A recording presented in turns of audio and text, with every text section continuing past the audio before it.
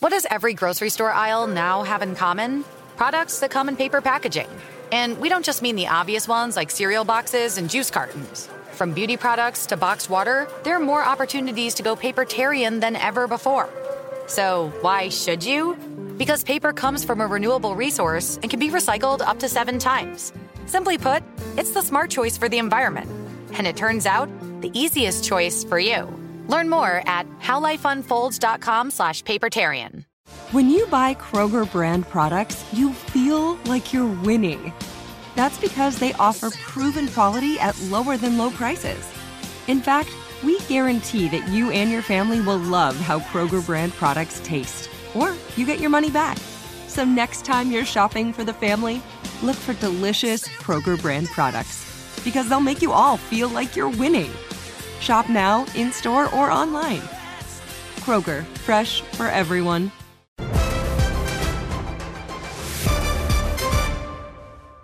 ¿Qué tal, Broncos Country? Bienvenidos a la cabalística semana número 13. Su amigo Carlos Valdés le da la bienvenida a este podcast entre amigos Broncos en español, solo en español. Así que bueno, pues los Broncos visitaron la ciudad de Baltimore, una ciudad donde no se encuentran tacos, créanme. Luego le voy a platicar la anécdota que vivimos ahí en Baltimore, yendo con el equipo de los Broncos. Le voy a dar la bienvenida a mis compañeros que los acompañaré en el análisis del día de hoy. En esta semana número 13, repito, los Broncos visitando a los Cuervos de Baltimore, o si usted prefiere, los Ravens. Así que bueno, pues le doy la bienvenida a mi querida Rebeca Landa. Rebe, un auténtico placer mirarte ataviada con nuestra camiseta preferida de esta temporada y bueno, pues una chamarra preciosa también que portas el día de hoy. Así que bienvenida, mi querida Rebe. Ay, muchas gracias. Un gusto estar aquí, ¿verdad? Pero no estamos ganando. Lo que sí queremos, por lo menos, es ganar el fan del año. Así que los invito a votar por Juan. Tienen que entrar a nfl.com/fan of the year. Por favor, ayúdenos votando por Juan para que pueda llegar al Super Bowl y que sea nuestro representante oficial de los Broncos de Denver allá en Arizona. Y nada, bueno, los invito obviamente y gracias por estar con nosotros en este día. Mi querido Víctor Ayala, también bienvenido a este podcast, brother. No dejemos que la energía se quede estancada, vamos arriba. Así que bueno, bienvenido, mi querido Vic. Hola, Carlitos, Rebeca, encantado de estar aquí. Sí, la playera hermosa que trae Rebeca, su chamarra. Si un día tenemos un Vogue edición Broncos y Rebeca no está en la portada, voy a hacer una revolución. Entonces, necesitamos a Rebeca en la edición de Vogue Broncos Edition. Y también, Carlitos, un show en español, Broncos en español, poquito de Spanglish, porque a veces se me cruzan los cables, entonces el Spanglish se me va por ahí, pero sí, la mayoría es en español. Sí, bien mencionas, ¿no? Creo que este podcast está con un intento globalizado para llegar a todo el mundo, tanto jóvenes de mediana edad y también pues gente que a veces domina ambos lados de la pelota en la cuestión del idioma. Y bueno, pues lo interesante es que se sientan cómodos y que también comenten en la caja de comentarios, compartan y que bueno, pues queden con nosotros también en una interacción realmente bastante creativa en lo que es este podcast. Bueno, pues yo estoy en modo retro, mi gorra del Super Bowl 50, nuestro último Salvador. Y bueno, pues recordando viejas glorias, nuestro último gran triunfo en la NFL, en el Super Bowl número 50, y hoy quise pues recordar eso, porque honestamente pues no me quería acordar del partido de ayer. Yo voy a iniciar con una pregunta, compañeros, y bueno, yo sé que con toda honestidad ustedes me van a contestar. Si yo previo al partido, a donde nosotros supuestamente íbamos con la etiqueta de víctimas, yo les digo, muchachos, la defensiva va a limitar al equipo de Baltimore a 10 puntos. ¿Qué me hubieran contestado? Rebe. A ver, si yo soy honesta contigo, esta semana me pidieron una predicción muy loca para ESPN y por la racha que venía manejando la defensiva, me atreví a hacer esta predicción atrevida de que iba a ser la peor derrota para los Broncos en la temporada. Me acerté en que fue la peor para mí, en mi gusto, por cómo se llevó a cabo todo, pero en realidad no por la diferencia de puntos. Así que no lo hubiera creído. Creía que los Ravens traían una defensiva muy fuerte. Obviamente es afectada por la lesión de Lamar Jackson, pero aún así, cuando estaba Lamar Jackson dentro, limitaron al equipo. Así que no, la verdad no lo hubiera creído, y fue un resultado que me dio mucho gusto por parte de la defensa, que ya estaremos analizando más a profundidad. Fíjate, irónicamente, colectaron mayor cantidad de puntos con Lamar Jackson afuera que estando él bajo centro, irónicamente. Pero creo que si yo te hubiera dicho, mi querida Rebe, 10 puntos van a limitar a la ofensiva, cualquiera hubiéramos pensado que era un triunfo, ¿no, brother? Sí, claro, Carlitos, estábamos, creo que llevamos el conteo de que se anotáramos 18 puntos cada juego de la temporada, estaríamos, creo, 9-2, hasta estas semanas ya estaríamos 10-3, pero ni 10, ni a los 10 llegamos, y como mencionabas, de hecho, cuando tuvieron a Lamar Jackson fue cuando fueron más efectivos. Ya entró a Huntley y nos dio más un dolor de cabeza más grande, pero en realidad no fue tan grande porque fueron 10 puntos en total. Creo que es impresionante lo que esta defensa llegó a hacer en Baltimore.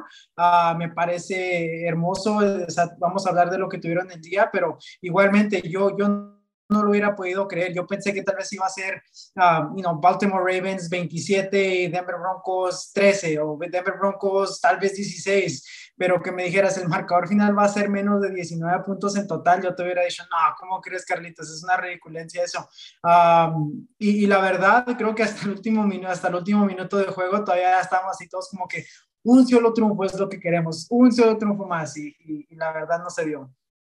Fíjate que no hasta el último minuto, brother, hasta el último segundo, porque el intento de Brandon McManus, que se quedó a unas, ¿qué te diré? 4 o 5 yardas, porque iba bien alineada la patada, pero se quedó corto. O sea, imagínate lo que hubiera sido ese triunfo de parte de los Broncos sin un solo touchdown y con solamente goles de campo, ¿no? Hubiera sido loquísimo, pero... Carlitos, sí. lo más triste que 2 semanas seguidas le perdemos contra un mariscal ya del segundo mariscal, tercer mariscal, sea como sea, ya ni siquiera estamos perdiendo contra starters, estamos contra los que calientan la banca, y pues la verdad creo que cala más eso. Pero sí, como mencionas, Brandon McManus casi nos hace a todos felices, pero le faltó un poquito de fuerza a ese gol de campo. Ojo, compañeros, un foco rojo para la NFL. Esta temporada están cayendo jugadores en lesiones y lesiones graves como nunca, ¿eh? Y esto está afectando el espectáculo sí o sí. Así que bueno, pues por ahí quizás a lo mejor vaya a modificarse un poquito lo que es quizás algunas reglas, quizás algunas cosas, porque realmente sí, son muchos los jugadores lesionados. Vimos caer a alguien a quien Rebeca tiene por ahí con una estampita pegada en su buró, a Garoppolo, que bueno, pues salió fracturado, se pierde ya el resto de la temporada, cuando el equipo de los 49ers, pues estaba tratando de ser un revulsivo, y quién sabe qué tanto se les vaya a caer. Yo pensé que iba a sacar una foto firmada de Jimmy Garoppolo, o sea, dije la foto firmada, dije ya, como estuvo en el Azteca hace unas semanas. Que a mí me gusta Jimmy Garoppolo, pero no es verdad, y se los he dicho como 5 veces. No, yo no dije que te gustara, yo dije que era uno de tus jugadores preferidos, nada más. No, bueno, es un tipo que también físicamente pues es muy atractivo para el sexo opuesto, ¿no? Pero bueno, vamos a dejarnos de situaciones románticas y novelescas y vamos a abordar lo que ha sido el juego. Compañeros, pongo a votación, ¿qué iniciamos? ¿Ofensiva o defensiva? Rebe. Pues ya empezaste a hablar, ¿no? De lo que hizo la defensa, y generalmente empezamos así, entonces yo me quedaría con eso, ¿no? No hay mucho que recriminarle a una defensiva que mantuvo a una de las ofensivas más poderosas de la NFL a solo 10 puntos, más allá de que Lamar Jackson no haya jugado. Tyler Huntley, la verdad es que tiene un estilo muy parecido al de Lamar Jackson y pudo lastimar, o sea, tiene buena calidad el jugador. Incluso creo que en otros equipos podría ser titular, entonces tampoco descartaría el gran trabajo que hizo la En el nuestro. defensiva, por ejemplo, el gran trabajo que hizo la defensiva. Ahora, algo que sí es cierto, Justin Simmons, ¿no? Tuvo 2 intercepciones, un fumble forzado, pero algo que dijo al final de el partido fue: los mejores equipos saben cerrar los partidos, y por más que la exigencia sea injusta, esa es la exigencia para esta defensiva, que sepan cerrar los partidos, ¿no? Injusto que constantemente la ofensiva los ponga en esa situación, sin duda alguna, pero este equipo, la derrota de Indianapolis, la derrota de los Chargers, de los Raiders y también ante los Rams, la defensiva permitió que les ganaran o anotaran en los últimos 4 minutos. Entonces estamos hablando de una defensiva que durante todo el partido juega muy bien, limita a estos equipos a muy pocos puntos, pero cuando es la hora de la decisión y cuando más importa, no generan detener. Entonces, creo que ese es un punto en el que podrían trabajar, ¿no? Cerrar estos partidos. Obviamente, cuando los equipos están en la pausa de los 2 minutos, se mueve todo mucho más rápido, es mucho más difícil. Lo hemos hablado de cómo incluso a los Broncos les funciona, pero aún así ellos tienen que ser buenos en este fútbol situacional, como le llaman, en los últimos 2 minutos del partido. Así que creo que eso es algo que se podría mejorar bastante para esta defensiva, que si hubiera podido detener en esos últimos drives a estos 4 equipos, la historia sería muy diferente. Insisto, puede parecer injusto por el gran trabajo que han hecho, sin duda, pero bueno, si algo tuviera que aportar acerca de la defensa, eso sería. Brother, ciertamente una circunstancia difícil, ¿no?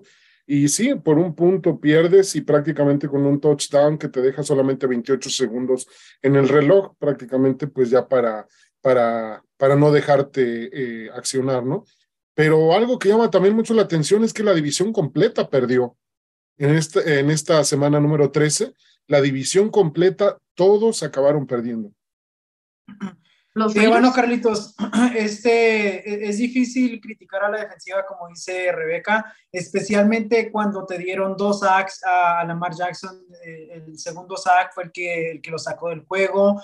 Justin Simmons tuvo un juego muy bueno y terminó con 2 picks, que la verdad no puedes pedir más de la defensiva, que te dé 2 picks, está atacando al mariscal, te dé 10 puntos. Y la verdad, Justin Simmons fue muy autocrítico de la defensiva y decir que hay que cerrar juegos, que no se puede dar eso, de que en el último drive se anotó un touchdown, pero es un poco, como dice, es un injusto esa autocrítica, lo haces como competidor y sabiendo que tienes que cargar el equipo, pero es un poco de injusto porque la ofensiva tuvo las oportunidades, porque la defensiva les entregó las oportunidades y la verdad es muy difícil criticar cuando tiene un juego así. ¿Qué es lo siguiente que puedes pedir? Un shutout de 0 puntos de la ofensiva, estando en casa de los Ravens. O sea, todavía decir, no, pues le hubiéramos dado un 0 en su propia casa, es lo más que puedes pedir, pero creo que hicieron suficiente para poder ganar el juego.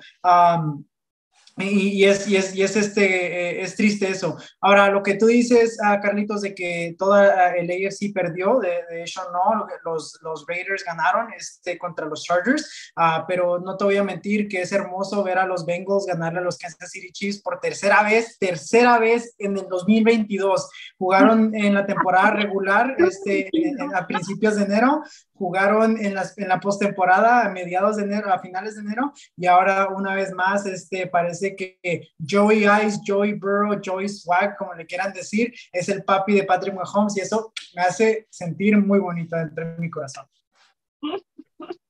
Ahora creo que para redondear la situación estaría bueno que acabara sucumbiendo acá en Denver, ¿no? Pero bueno, pues, ¿cómo podemos pedir? Ay, Dios mío, tan difícil se me hace. En el transcurso del partido llega un momento en el que me desespera precisamente esa circunstancia, ¿no? La defensiva te entrega 2 veces el ovoide y pues no le puedes exprimir absolutamente nada a esas oportunidades y la defensiva no solamente te deja en posición de ganar, sino todavía te entrega 2 veces el ovoide para que, bueno, puedas todavía estar más tiempo en el terreno de juego.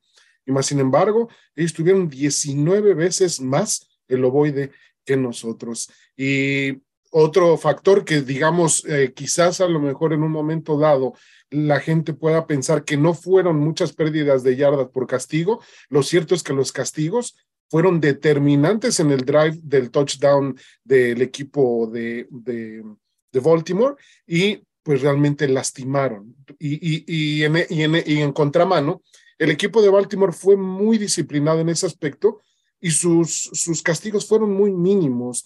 Dos cosas que me llamaron mucho la atención fue el par de ocasiones que se sancionó a Russell Wilson por inicio falso de juego. Ay, no lo puedo creer. Dios mío.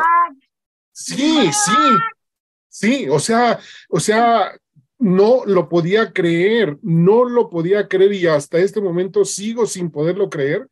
Y digo, semana a semana estamos diciendo que estamos yendo hacia abajo, hacia abajo, hacia abajo, pero acá, compañeros, ¿qué nos falta después de ver esas dos circunstancias con Russell Wilson? Ya quisiera yo invocar, no sé a quién, no sé quién sea la divinidad del fútbol americano para los Broncos, pero ya quisiera yo ver un pasito adelante, ya quisiera yo ver una impronta que mejore el ánimo del que está viendo el partido, porque realmente se vuelve tan denso el partido cuando vas hacia adelante y resulta que vas hacia atrás, y vas adelante y vas hacia atrás. No sé, decía Rebe que los problemas de la ofensiva son multifactoriales, pero creo que se van añadiendo cada vez más problemas y más problemas y más problemas para resolver en la ofensiva, y yo ya no sé ni por dónde empezar. Así que yo no sé si en los próximos partidos nosotros, como tú dijiste la semana pasada, Vic, podamos llegar a 5 triunfos siquiera. O sea, porque lo que se nos viene encima y como actuamos en los últimos partidos, no creo que nos deje mucho espacio para tener una aspiración. Oye, ¿puedo decir algo antes sobre los castigos? Y es otra cosa que creo que la defensiva puede mejorar. En ese último drive del partido, recorrieron 91 yardas los Ravens, pero de esas 91, 27 fueron por castigo de los Broncos de Denver. No me acuerdo el primero, no sé si fue un taunting o una actitud antideportiva o qué fue, y la segunda, una interferencia defensiva de Pat Surtain. Entonces ahí es donde digo, ok, eso también hay el primero fue casco contra casco, fue okay. Entonces, sí, fueron 15 yardas de Singleton en una jugada que pudo haber evitado, exacto. Tranquilamente lo pudo haber evitado, y sí tienes razón, fueron demasiadas yardas que lastimaron en el último drive, en donde ellos sí supieron cómo castigar a los Broncos. Oye, y estás hablando de 27 yardas, es casi un tercio de lo que avanzaron, o sea, un tercio. Entonces, no nada más ellos están avanzando muy rápido, tú no te estás ayudando a ti mismo y te disparas en el pie. Es la constante de los Broncos, lideramos la NFL en castigos. Lo que a mí me frustra mucho es, pasa esto y pasan estos castigos y siempre como que siguen al jugador. Y veo cómo el jugador va y se pone atrás con tú de Nathaniel Hackett, no le dice absolutamente nada. Y creo que ya he hecho la referencia anteriormente aquí de la importancia de esas yardas y cómo, por ejemplo, me gusta como Brian Daboll, aunque creo que es demasiado intenso, mata a sus jugadores por hacer una salida en falso. O sea, los jugadores tienen que entender que eso es algo que acaba afectándote en el resultado final. Y entonces, el hecho de que, por lo menos a mi interpretación, Nathaniel Hackett no le dé esa importancia o no le haga entender a los jugadores la dimensión de un castigo, es la razón por la que siguen pasando. Entonces, bueno, eso es algo que también creo que defensivamente se puede mejorar. En general, a la ofensiva también, pero en este drive en específico, los Broncos acabaron dándole un tercio de las yardas en el drive que le dio la victoria a los Ravens y acaban pesando esas 27 yardas. Es que también hay una cosa, brother, que digo, hay, digamos, para los que ya tenemos dentro de este medio algún tiempo ya trabajándolo en el análisis y pues en los diferentes ángulos. Sabemos que dentro del fútbol americano hay algunos faules que son necesarios, hay unas penalidades que prácticamente son necesarias.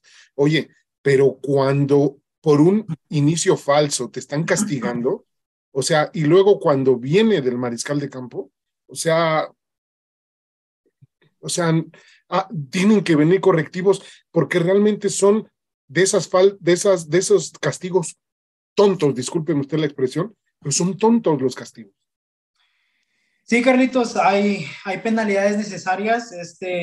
Para recordar tu cachucha que traes puesta del Super Bowl 50, Aqib Talib tuvo un pass interference en el Super Bowl 50 contra un receptor. Les movieron a la yarda, creo 10, fue un primero y gol, y los Broncos detuvieron para un gol de campo. Entonces, a veces son necesarias esas jugadas, a veces no. Me parece que sí, es algo difícil. La de Singleton completamente fue una jugada que no era necesaria. El jugador iba para abajo, se aventó, le pegó con el casco. Innecesaria la de Patrick Surtain.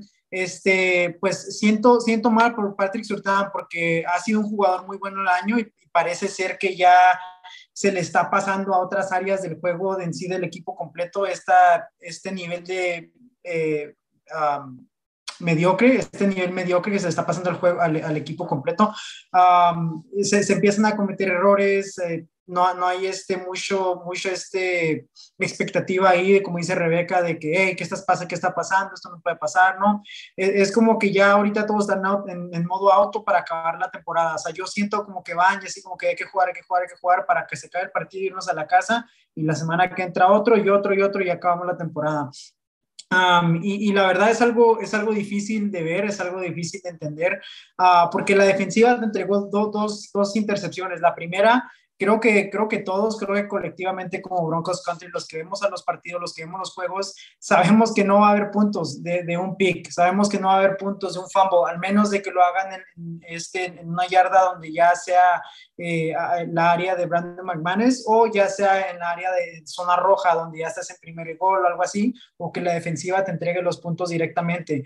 Pero la verdad, Carlitos, es un poco difícil de ver a este equipo y pensar que van a hacer algo bueno. Y la verdad es difícil cuando tienen penalidades tan simples que dices tú, bueno, o sea, estamos mal, pero damos 2 pasos para atrás antes de dar 1 para enfrente. Antes de ni siquiera empezar a tomar el primer paso, ya dimos 3 para atrás. Entonces, creo que es un poco de la cultura que hay en el equipo, de lo que se ha dado de la identidad de este equipo, y no pasa nada. Es lo mismo todas las semanas en Nathaniel Hackett. Es mi trabajo ponernos en posiciones, hay que mover el balón, la ofensiva tiene que mover, bueno, sí, ya lo escuchamos, es literalmente todo lo mismas semanas, no cambia nada. Entonces para mí ya creo que es más claro que el agua que aquí va a haber un cambio. Me imagino que a finales de temporada, donde va a tener que llegar un entrenador que tenga más control del equipo y de tomar esas decisiones de Russell Wilson, ¿qué estás haciendo con un false start o un delay of game? O sea, ¿qué está pasando? Aunque seas el mariscal franquicia, se te tiene que dar esa crítica porque no eres mejor que nadie.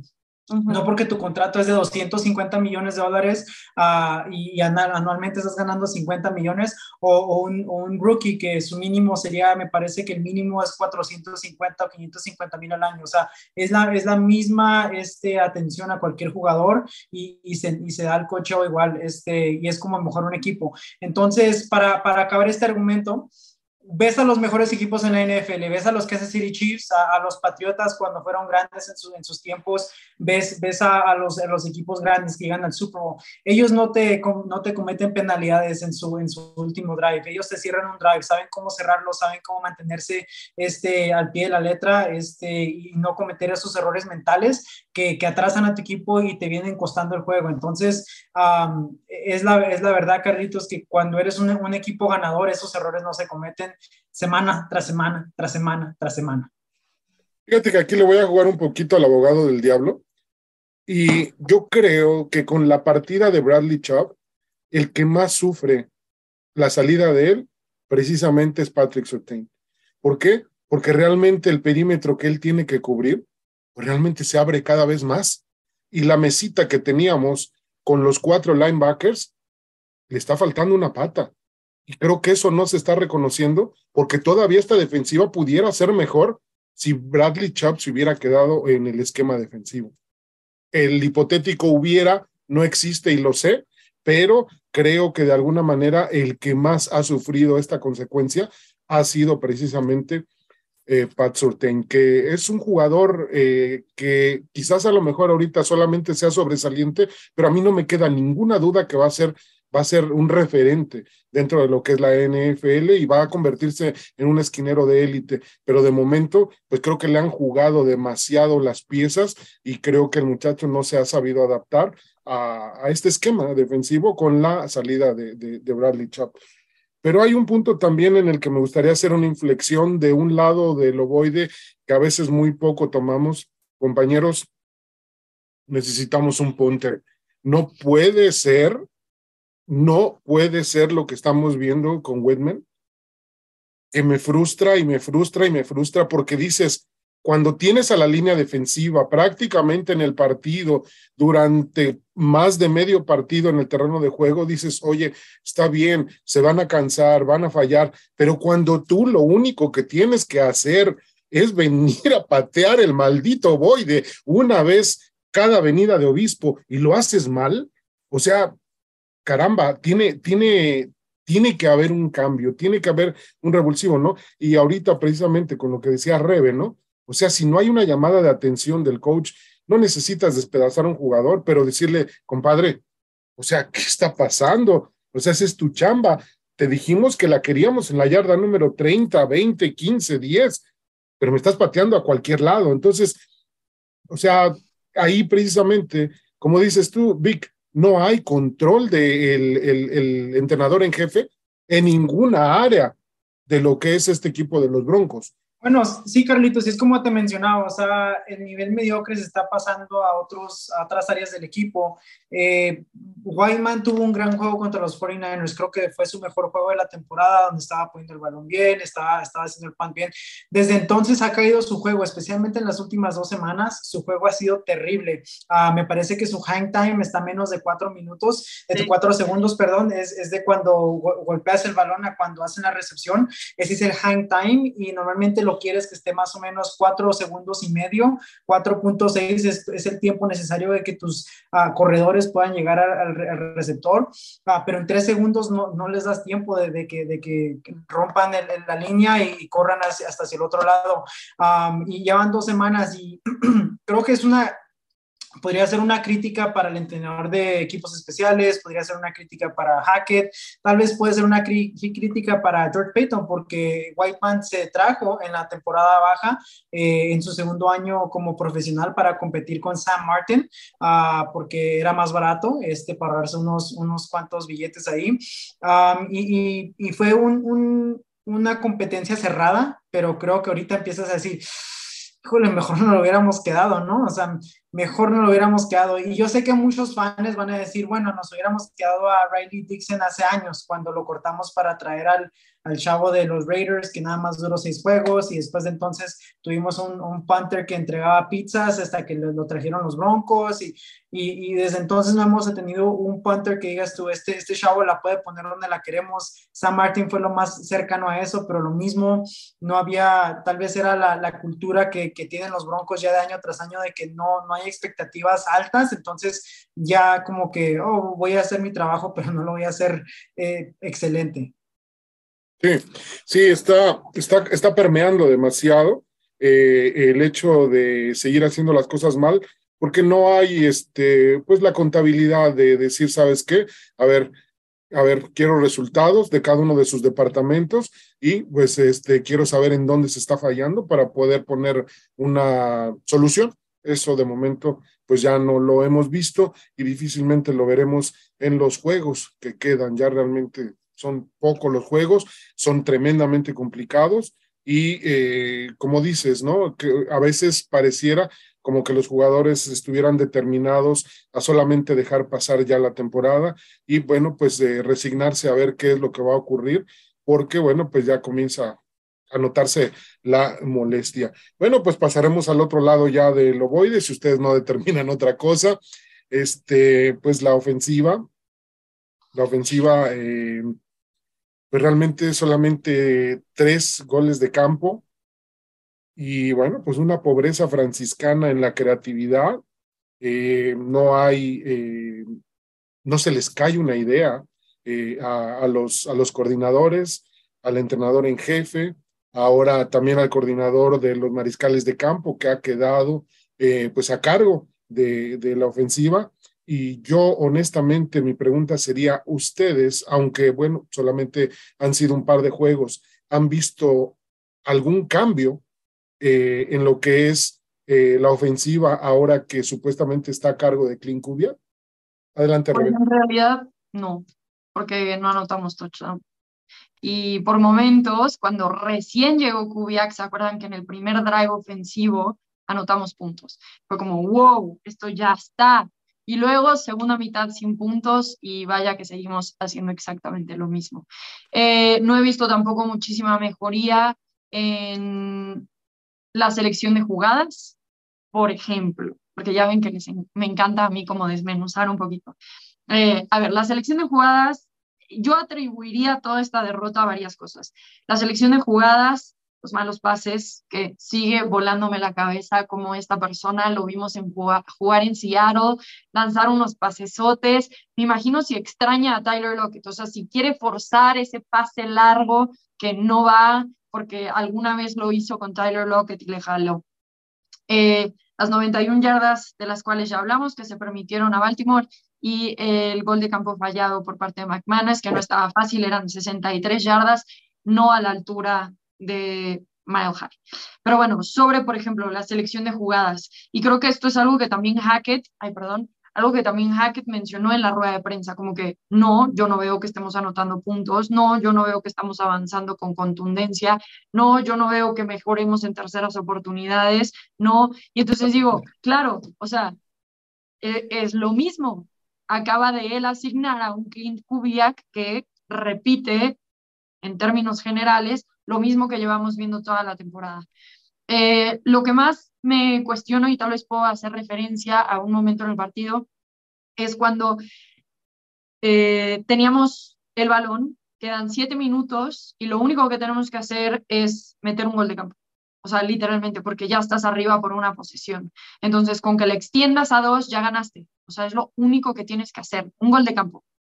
Yo no sé, pero ayuda mucho a hablar con un jugador antes de que entren al campo y decir, hey, la meta de este drive es posicionar para que McManus haga un gol de campo. Ok, entonces entran. Vamos 9-3, quedan 7 minutos, estamos ya dentro del territorio de los Ravens después de un pase a Dulcich que nos mete ahí, ¿no? Primera y 10, sweep con Washington, pérdida de yardas. Ok. No sé cuántas sweeps hicimos durante el partido, pero me parece que esa fue, si no, la primera. Y entonces me pregunto, ¿por qué hicimos una sweep ahí si no es algo que habíamos estado haciendo y si hay cosas que sí te habían estado funcionando? Ok, después tienes segunda y 12 y lanzas a una doble cobertura de Dulcich. Si un jugador tiene doble cobertura, significa que alguien más está libre. Y me regresé varias veces a ver esta jugada, no podía determinar exactamente quién era el jugador, pero había 2 jugadores en el centro del campo con un solo defensivo encima. Uno era Jerry Jeudy. Ok, no es que estuvieran completamente solos, porque ese defensivo estaba en posición como para llegar a cualquiera, pero por lo menos tienen más probabilidades de completar el pase a que un ala cerrada con doble cobertura. Después de eso, suelta el pase y evidentemente no estaban en buena comunicación porque el pase fue demasiado largo y Dulcich hizo una ruta mucho más corta. Entonces, desde ahí digo, ¿por qué estás mandando eso? ¿Y qué está haciendo Russell Wilson en su toma de decisiones? ¿Por qué le lanzó a Dulcich si tiene doble cobertura? Ok, entonces tienes una 3 y 12, que, ok, está difícil, pero bueno, pues seguramente tienes algo guardado para una situación así. La sacan y es un pase larguísimo, mucho más de las 12 yardas, a Washington, que también estaba en doble cobertura y que acabó volándolo. Entonces, Digo, ¿por qué mandas esa jugada? ¿Por qué mandas esa jugada? No entiendo absolutamente nada de esa serie. Y entonces acaba siendo una 3rd y 12, súper difícil, tienes que entregar el ovoide y le dejas a otra vez, una cuerda al cuello a tu defensiva. Entonces, nada de eso me gustó. Y luego, ¿sabes Seguimos qué, Rebe? perdiendo Luego, marca. Sí. con una doble cobertura y Washington siendo tu receptor más pequeñito. Y Encima. tienes a Jerry Judy abajo que genera yardas después de la recepción cada vez que decide no tirarse al suelo. Pero tienes probabilidades. Si hay doble cobertura arriba, entonces alguien por lo menos diga, no solo, pero probablemente con un defensivo a mucha más distancia. Entonces, me frustro en la toma de decisiones de quien está arriba en la torre mandando las jugadas y luego de la persona que las tiene que ejecutar y lanzar ese pase. O sea, todo aquí es cuestionable. Y seguimos con esta marca de 12-12, 2 de 12 en terceras oportunidades. Para mí no ha cambiado nada. Luego, además, eso que ya mencionabas, ¿no? Para mí, una ofensiva que funcione es una ofensiva que sabe comunicarse. Yo de repente veía en la línea cómo los receptores se hablaban y se decían qué es, no sé qué, y se hacían señales. Y es como, no hay nada de comunicación aquí. Si tu quarterback está haciendo salida en falso, no hay nada de comunicación aquí. En el cuarto se quedaron con 2 tiempos fuera porque tuvieron que usar un tiempo fuera para que no fuera castigo, porque no sacaron el ovoide a tiempo. Algo no está bien aquí. O sea, en ningún sentido esta ofensiva está funcionando. Latavius Murray lo vi correr un poquito mejor, creo que es la cosa que rescataría. Jerry Jeudy igual, no fue así como hiper referente por más que digamos, y Dulcich tampoco. De repente lo usas cuando ya estás en apuros y la quieres forzar en lugar de ir repartiendo durante todo el partido el balón. Entonces no creo que haya mejorado esta ofensiva en absoluto, creo que nos ilusionó un poco al principio, pero ha sido una gran decepción conforme van pasando las semanas. Veíamos nuevamente, Vic, que bueno, el blitz venía sobre Russell Wilson de forma constante, pero más sin embargo, la única jugada que tuvimos para poder explotar el perímetro fue un pase a Latavius Murray, que bueno, obtuvo después de la recepción por ahí 2-3 yardas todavía en ganancia y se acercó al 1st y 10, pero fuera de ahí el perímetro nunca fue atacado por Russell Wilson. Sí, y concuerdo con lo que dice Rebeca, Carlitos, y creo que esa es una área donde ya es algo fundamental como para tu equipo que ya estás fallando. Dice Rebeca, ya tenemos semanas y semanas que nos da un análisis de un cierto drive que le chocó, o sea, que errores, jugadores abiertos, jugadores completamente en doble cobertura, Russell Wilson con el balón mucho tiempo en las manos, lanzando el balón a triple cobertura, lo que sea. O sea, Rebeca nos da unos análisis excelentes de esto para darnos un recuerdito de lo que sucedió. Y yo me pongo a pensar, Carlitos, digo, bueno, es que ¿qué hacen toda la semana? ¿Qué hacen al entrenar? O sea, ¿qué están haciendo? Porque lo escuchamos con Jaque todas las semanas. Oh, tenemos que anotar, tenemos que mover el balón, está en la ofensiva, así, bla, bla. Güey, y sigues haciendo los mismos errores. O sea, Rebeca te los está dando aquí, escucha el show, ella te los está dando. Y sigues cometiendo los mismos. Entonces, ¿qué hacen entre semana? O sea, ¿qué es la comunicación? ¿Qué es lo que están trabajando en la comunicación, en las jugadas? O sea, ¿por qué jugadores se ven completamente perdidos, no saben qué está sucediendo? Todo eso tiene mucho que ver, Carlitos. Entonces, yo pienso que es más de cambiar el play caller. Yo pienso que no cambia nada teniendo el mismo libro de jugadas, pero los mismos errores y la misma falta de comunicación en el equipo, los fundamentales no están ahí. Sigues perdiendo, sigues cometiendo errores, tus receptores. Sí, empezaron el juego, me parece, el primer drive, tuvieron unos pases rápidos, pase corto aquí, movieron el balón, ok, no fue un 3-and-out para empezar el juego, ya vamos ganando algo, y después de eso se pierde, buscan los pases largos, como dice Rebeca, buscan los de doble cobertura, se hace un desastre y no lo pueden solucionar. Entonces, no sé qué están haciendo durante la semana, no sé dónde están perdiendo ellos en la comunicación ahí, para prepararse para los juegos, para poder ganar un juego tienes que prepararte, no sé dónde está la falta de preparación, pero me parece que existe algún problema en ese edificio en Dove Valley, en el centro de entrenamiento, donde no hay comunicación, lo hemos hablado, no hay liderazgo, no hay una cierta cabeza del equipo que dirija el equipo, ya sea Hackett, Russell o alguien más, no hay nadie. Entonces Entonces, cuando te faltan esas cosas que son parte de tu base, de lo más importante de tu equipo, cuando te faltan, o sea, es como construir un edificio sin una buena fundación, se va a caer, o sea, se va a destruir. Y es lo que tenemos con los Broncos, nunca se construyó de abajo para arriba, y es lo que estamos viendo, y por eso Rebeca nos da estos análisis perfectos cada semana. Fíjate que para añadir un poquito lo que señalaba Rebe, Sí. en todo el año, repetitivamente, cuando tenemos tercera y largo, se opta por correr. Cuando que en la primera jugada, en el 1st y 10, lanzaste el ovoide. ¿Por qué si necesitas ganar 12, 14, 16 yardas, cuando que el ataque terrestre no ha sido lo nuestro en este año, persistes en tercera oportunidad, seguir utilizando el método de la carrera cuando que sabes que no te está funcionando? Entonces, ¿por qué persistir en algo que no te va a llevar a absolutamente ningún lado? Son preguntas que difícilmente hay respuesta y pues que simple y sencillamente no las hemos tenido y pasan las semanas y difícilmente se les ve una solución. Bueno, compañeros, estamos llegando prácticamente a lo que es el final de este podcast. Recordarles, amigos, que, bueno, pues la caja de comentarios está abierta para que ustedes expresen también, pues, qué es lo que les parece del juego, qué es lo que les parece del coacheo y también, pues, qué les parece el análisis que nosotros nos atrevemos a dar aquí en esta palestra de Entre Amigos Broncos en español. Así que, bueno, pues les vamos a exhortar nuevamente, mi querido Vic, a los votos.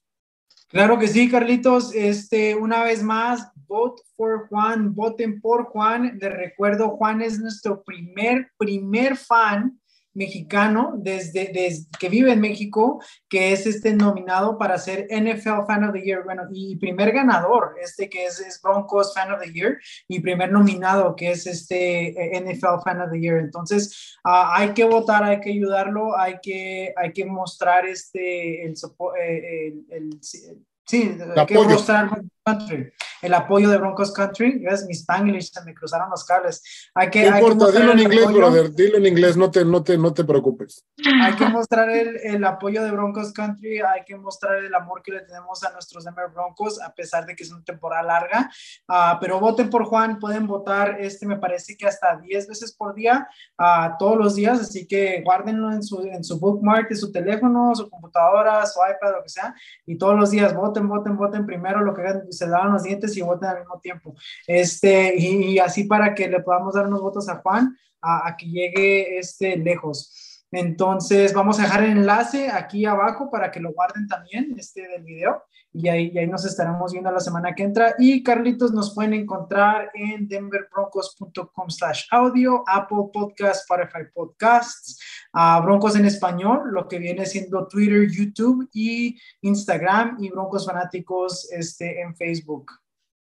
Perfecto. Bueno, pues tengan en cuenta que el juego a donde estaremos recibiendo a los Kansas City Chiefs ha sido modificado en su horario y ahora va a ser más temprano, así que pongan atención porque se juega a las 2:10 horario de Denver, y este juego había sido programado para las 6:20 originalmente, pero la NFL se guarda pues a veces esa forma de poder flexionar algunos horarios, así que no se le pase, es temprano el juego de los Broncos, ajuste sus horarios de acuerdo a la latitud en la que usted vive, así que el juego va por las 2:10 de la tarde, horario de Denver.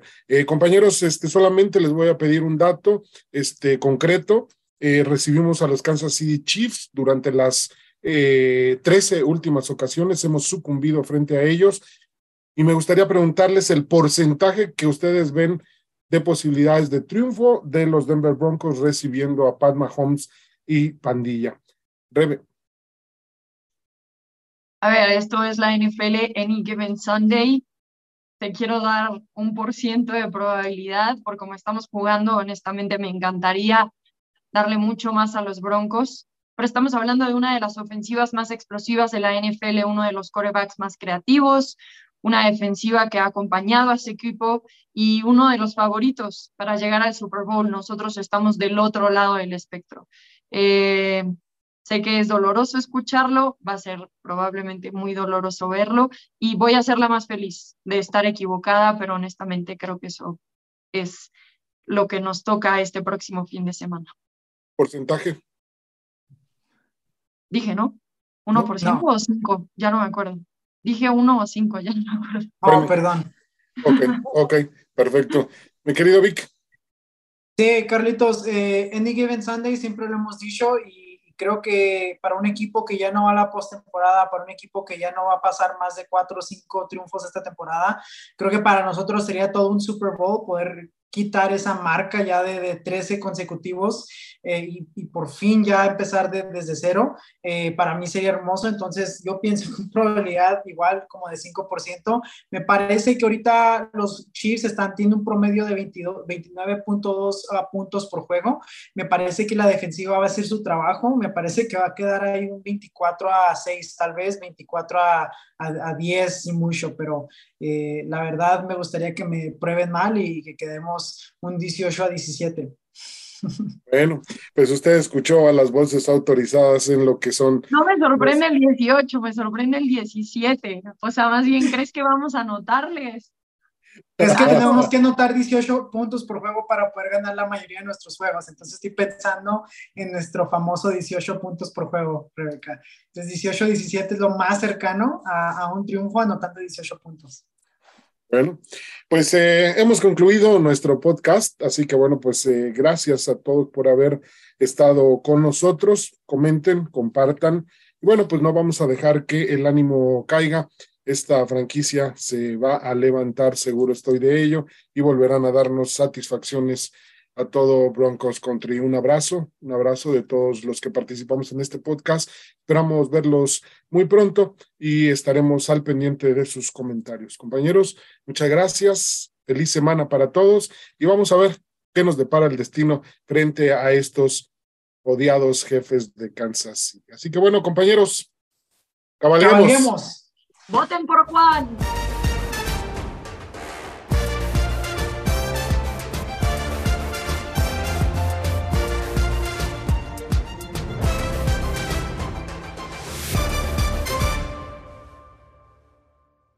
Live Nation presents Concert Week.